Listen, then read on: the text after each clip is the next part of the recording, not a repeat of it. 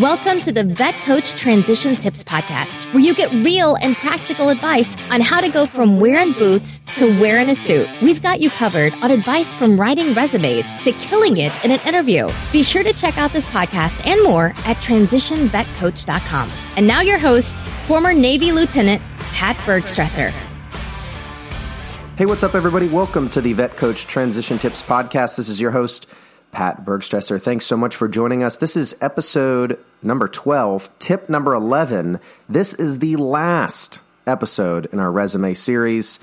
For those of you who have been following along, we've been going step by step through our recommended resume format, so check the description notes for this episode to see what the format is we recommend. We'll have a link to the blog post where we walk through that format. We also have a podcast where we talk about what's in that blog post as well and talk about why we recommend all these sections. So go ahead down to the description if you're not familiar with the format that we recommend. We'll also have a link to the blog post where you can get an idea of some examples of how to fill out this section of the resume.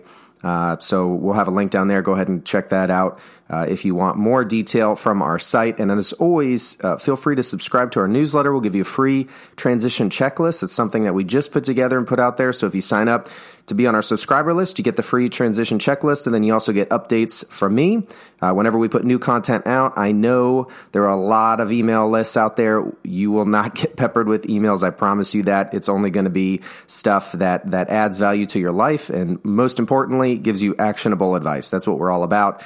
No email spam from us. So thanks so much for joining us. As I said, this is the last section in the resume that we're going to recommend, and this is a little bit unique. This is called the additional information section, and I think this one is really, really important. Now, it's at the end for a reason. The point of the resume is to professionally communicate your accomplishments, and this is a section to talk about accomplishments, but they're not necessarily your professional work-related type accomplishments. They're more personal accomplishments. And I think this section is really important because in interviews, you've already made it to the point where they want to get to know you. And this is the very end of the resume that can kind of help transition from the resume into the interview. And the resume, the entire purpose of it is to get you an interview. And we want the end of that resume to help smoothly transition you into an interview where you're talking with a real person and you're talking with someone that genuinely wants to get to know you.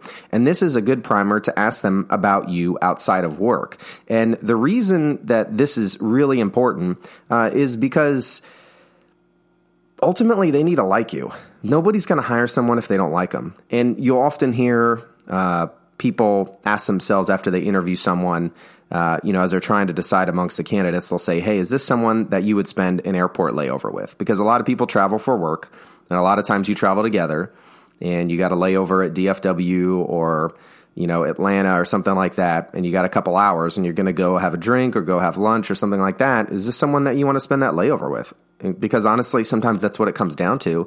Because more often than not, most people who apply for a job, once they trim it down to the interview process, all those people are qualified. It's really about who do I like, who do I think is going to bring something different to the table, and who do I genuinely want to spend time with. Nobody wants to go to work and work with people that they don't like or they don't want to spend time with. Not necessarily someone they're going to be best friends with, but just someone that they genuinely like being around. Now, having said that, when you get to this, we'll talk more about the interview process later on. There'll be plenty of podcast episodes about that and blog posts about strategies that we recommend that we know are successful. But once you get to this section and once you start filling out this section, this is your opportunity to talk about something if asked, that's interesting to you, and should help bring out your natural confidence and charisma that most people aren't necessarily going to have in an interview. Being in the military, you have to work with people every day, no matter where you are in the military. It is not an individual contributor environment. And you're always working with people, and it's going to seem normal to you, having been in the military, to always be around other people. And because you're around other people, you develop confidence and charisma. You have to. I mean, in the military, we're always giving each other a hard time, always teasing each other down in the shop, down in, wherever you work. Everybody's giving everyone a hard time. And as a result, that helps you develop an ability and a sociability to work with people. That is something that a lot of people don't have. When you go into an interview, you're going to have a different natural ability to talk with others that not everyone has. It's going to seem second nature to you, and you may not realize it, but that's something that you have as an advantage for yourself that other people are not going to have. And so that's something to keep in mind is be yourself, be open, be humble, display that integrity that veterans are known for. Don't get overconfident.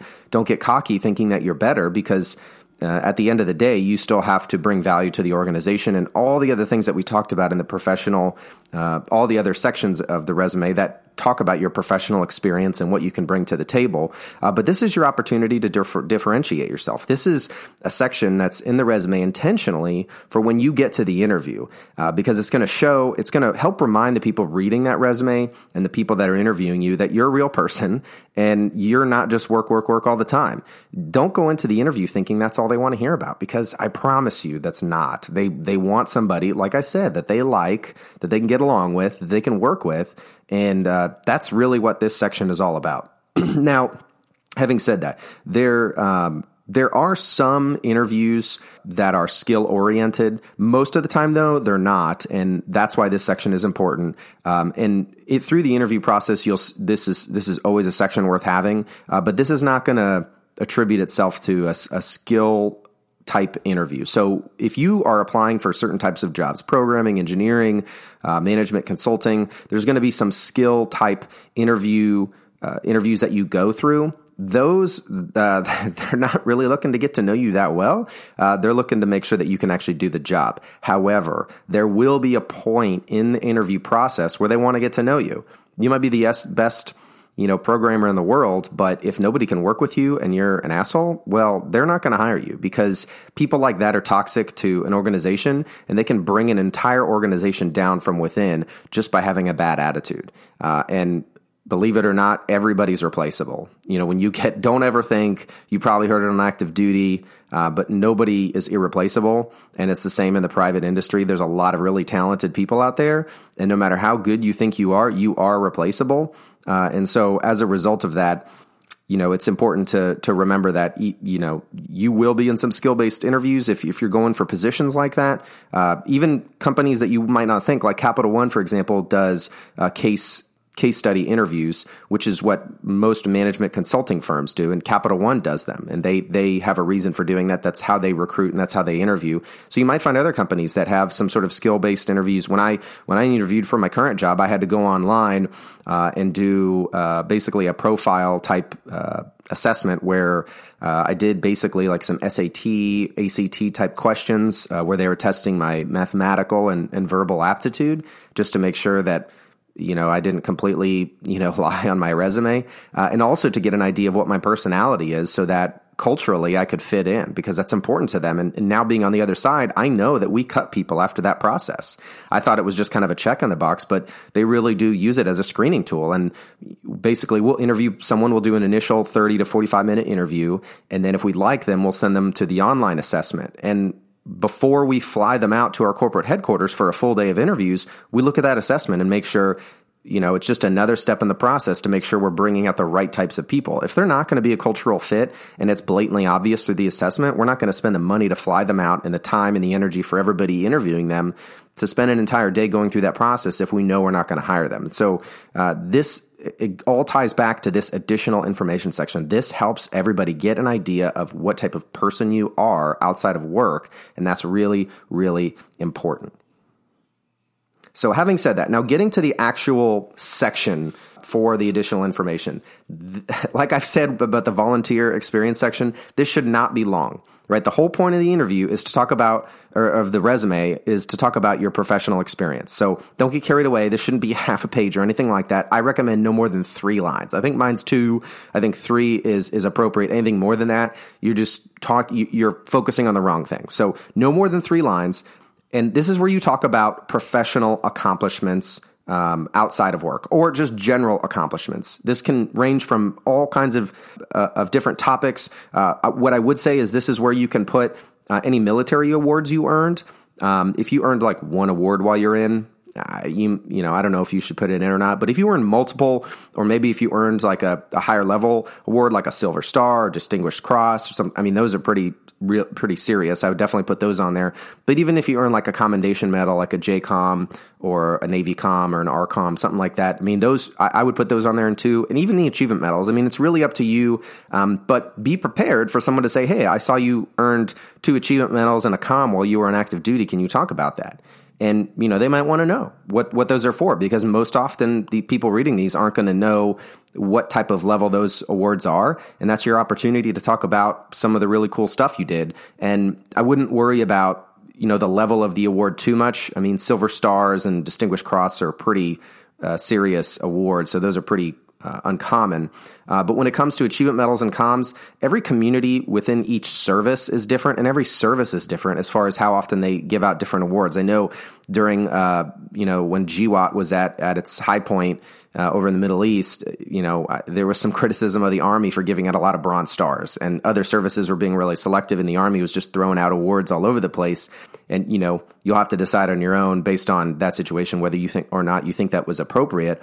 But nobody's going to, in the interview, is going to say, oh, he just got achievement medals, this guy or this girl, you know, they're not really a hotshot. You know, and this other guy we're interviewing has a Bronze Star, so he must be. Nobody's going to say that. They're just put them on there if you think it's worth including, and somebody may ask you what it's about, and that's your opportunity to talk about a success story, something important. And so that's what I would do, is include these awards if you think it's something worth talking about. Other examples, if you're an Eagle Scout or you know, something like that growing up, if you achieve, or, you know, maybe maybe you're a varsity athlete, maybe you're a captain of the football team, or you're your high school class president or your college class president. Things that have no reason to be in your professional experience section, but just show that you're a high achiever in everything that you do. And it can even be, you know, other things, like maybe you coach your kids' baseball team and you've been doing it for 7 years, and they don't even necessarily have to have been winning, but it can just say, hey, I've been, you know, coaching my kids' baseball team for 7 years. I'm really involved. That's something I'm really passionate about. And maybe somebody that is interviewing you coaches their kids' soccer team, and they just want to talk about that for a few minutes. If you can, when you're interviewing, it's all about what thing can you do that differentiates you. And if you can differentiate yourself from all the other people interviewing by just creating a connection or a bond with the people interviewing you, you're gonna crush the interview, because they're gonna remember you because they connected with you, and they're gonna like you because they connected with you. And ultimately, a lot of times that's what it comes down to. So, you know, don't not include something here because you think nobody's gonna care. Just make sure it's something legitimate. Don't put, I play video games every weekend and sit on my ass and watch Netflix.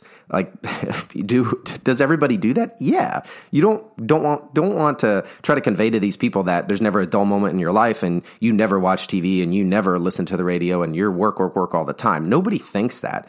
But you could put video games if you're like, you know, number one on Xbox Live, or you're one of these people that live streams your video games playing, and you make a lot of money on the side as a side hustle. Or if you're doing something really impressive with it, don't not include it because you think it's lame. Or maybe you're a really good chess player and you compete on the national level in chess. Like, that might sound nerdy, but what it shows is you're really good at something. This is not high school anymore, guys. And this is not the military where you get teased for doing something lame or being a nerd. Like, this is the private industry. People want to know that you're good at something. And if you're good at something, whatever it is, like, I know on active duty, there are troops that got teased for playing World of Warcraft. Now, if that's all you do and you're not very good at it, I wouldn't include it. But if you play World of Warcraft and you compete on, you know, a high level, I would include it. Like, it sounds nerdy, but it shows you're really committed and passionate about something, and you spend enough time and energy on it to be competitive, all while being a rock star at your day job. So don't discount something because you think it doesn't matter. Like, I ran 2 marathons. Like, you can go look at my section on the blog post. It's in the link. The link is in the description for this episode. I completed 2 marathons. I did not place in the top 10% or not even in the top 20%. I think one I finished in the top, let me look, I got it right here. Once I finished in the top 5th, and once I finished in the top 3rd. Like, I'm not a rock star runner. My times were both above 4 hours, which for anybody who's familiar with marathons isn't that great. Usually people go for sub 4, sometimes sub 3:30. That's not that great, but it just shows that, you know, Now I'm probably never going to run a third marathon because the first one was terrible, the second one was terrible, and that was enough to convince me that I don't want to do it anymore. But it just shows that I tried to work towards something, and most people know that when you're running a marathon, you got to train for it. It takes usually about 4 months to get ready, and you got to consistently run and get out there and kick your butt, and nobody's forcing you to do it. You got to force yourself to get ready and train for it. And it just shows that I just wanted to be productive in my personal life, and I went out and did something. You can also include stuff that you accomplished in college or high school. High school depends how old you are. If you're in your 50s, I don't know if I would include anything from high school unless it was really significant, like state football champions or something like that. But this section allows you to build a story of what kind of person you are. And your professional experience section is showing all the things you accomplished at work since you started working full time, whether that was 18, 22, or somewhere in between. But you can tie back to when you're younger if you think it's relevant, and it helps tell that story that you're the type of person that just crushes life in every respect. And I think that's why this section is so important. It is entirely optional, and just like the volunteers section, but I really, really highly encourage it because you want to give yourself a reason for people to like you and to connect with you, because that oftentimes wins the interview and gets them to want to bring you on board. And if they like you and connect with you, I mean, that there's no better way to win it. And this section puts the foundations in place for them to connect with you, because it triggers them to ask you about it if you don't bring it up on your own, or if they don't bring it up on their own, because it is on the resume. The last thing that I'll say here is just be yourself. Don't put stuff in this section that is stretching the truth. Don't include this section if you legitimately don't feel like you have anything. I promise you, every single one of you has accomplished something. Have a conversation with your spouse, your friend, your parents, your cat, whatever, about, talk out loud to yourself about what you accomplished in high school and college, if you went, and what you accomplished outside of work in the military. I promise you, every single one of you has something that you accomplished that is worth talking about. And again, it doesn't have to be something amazing. You don't have to have run a marathon. You don't have to have founded your own nonprofit. You don't have to have done anything incredible, but you have accomplished things, I promise you, and it's worth including. And don't judge it. Don't get sucked back into that high school mentality where I only want to talk about cool things and I really want to be cool. Like, nobody gives a shit about being cool in the professional industry. Everybody cares about winning.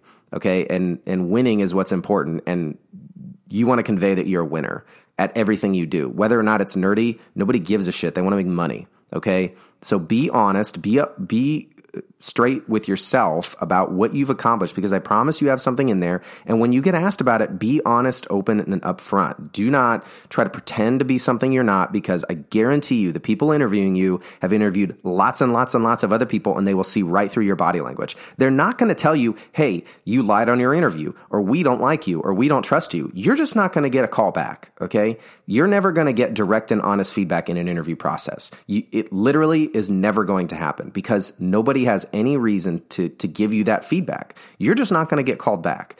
And you're going to have to go through multiple interviews before you really start to understand how you can properly display yourself. So don't expect to go into your first interview and just absolutely crush it. There is an art to learning to talk with people in a professional way, in an engaging way, in a personable way, even if you're naturally that type of person. Some people are better at interviewing than others, but what I can tell you is if you get an opportunity to talk about what's important to you, your natural confidence and charisma are going to come out. They just naturally will, because it's not work. It's something that you choose to do with your free time and to be productive with, whether it's your kids, which everybody loves their kids, at least I hope they do, or it's World of Warcraft or running or lifting or whatever.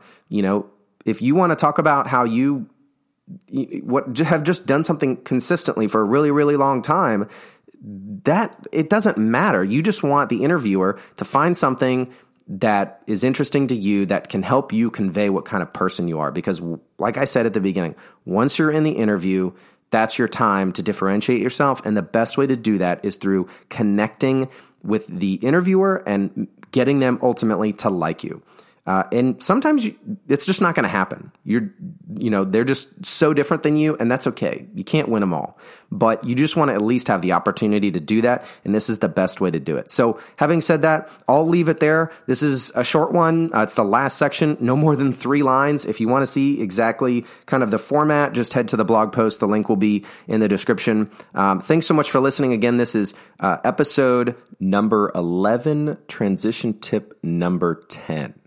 Thanks so much for listening. If you have any questions, as always, you can email me at pat@transitionvetcoach.com. That's pat@transitionvetcoach.com. We always conclude every podcast for the Vet Coach Transition Tips podcast with my favorite quote, one of my favorite quotes. It's a Winston Churchill quote, and it goes like this: "Success is not final. Failure is not fatal. It is the courage to continue that counts." You might win an interview, but it might not be a good fit ultimately when you get on the job. You might fail at an interview. It's not the end of the world. When you go through this process, it's going to be exhausting at times, and it's going to be a lot of work. But you have been through far more difficult times wearing a uniform. I promise you that. Just remember that courage that you needed to get through those really tough times on deployment or on the ship or underway or whatever it was, and pull up your pants and buckle up and get back at it, because you will find success in this process if you remember the courage and the fortitude and the hard work that you displayed on active duty. If you do that, you'll get through this process. I promise you that. Once again, thanks for listening. This is the Vet Coach Transition Tips podcast. This is your host, Pat Bergstresser. Visit us at transitionvetcoach.com for all of the blog posts and other podcasts and all the other content that we put out. Again, we do have a free transition checklist. If you just sign up for our newsletter, you can head to the site. It'll send you an email to confirm. And once you confirm that you intended to subscribe, it'll give you a link to download the PDF, and it's step by step everything that we talk about on this podcast written out, so you can check those boxes off as you go along, just like you used to in your notepad or your wheelbook on active duty. So once again, Pat Bergstresser. This is the Vet Coach Transition Tips podcast. Thanks for tuning in, and we'll see you guys next time. You've been listening to the Vet Coach Transition Tips podcast. For more transition tips and content, be sure to subscribe to the podcast and check out transitionvetcoach.com. Thanks so much for your service and all you do. As always, if you have any questions, email Pat directly at pat@transitionvetcoach.com.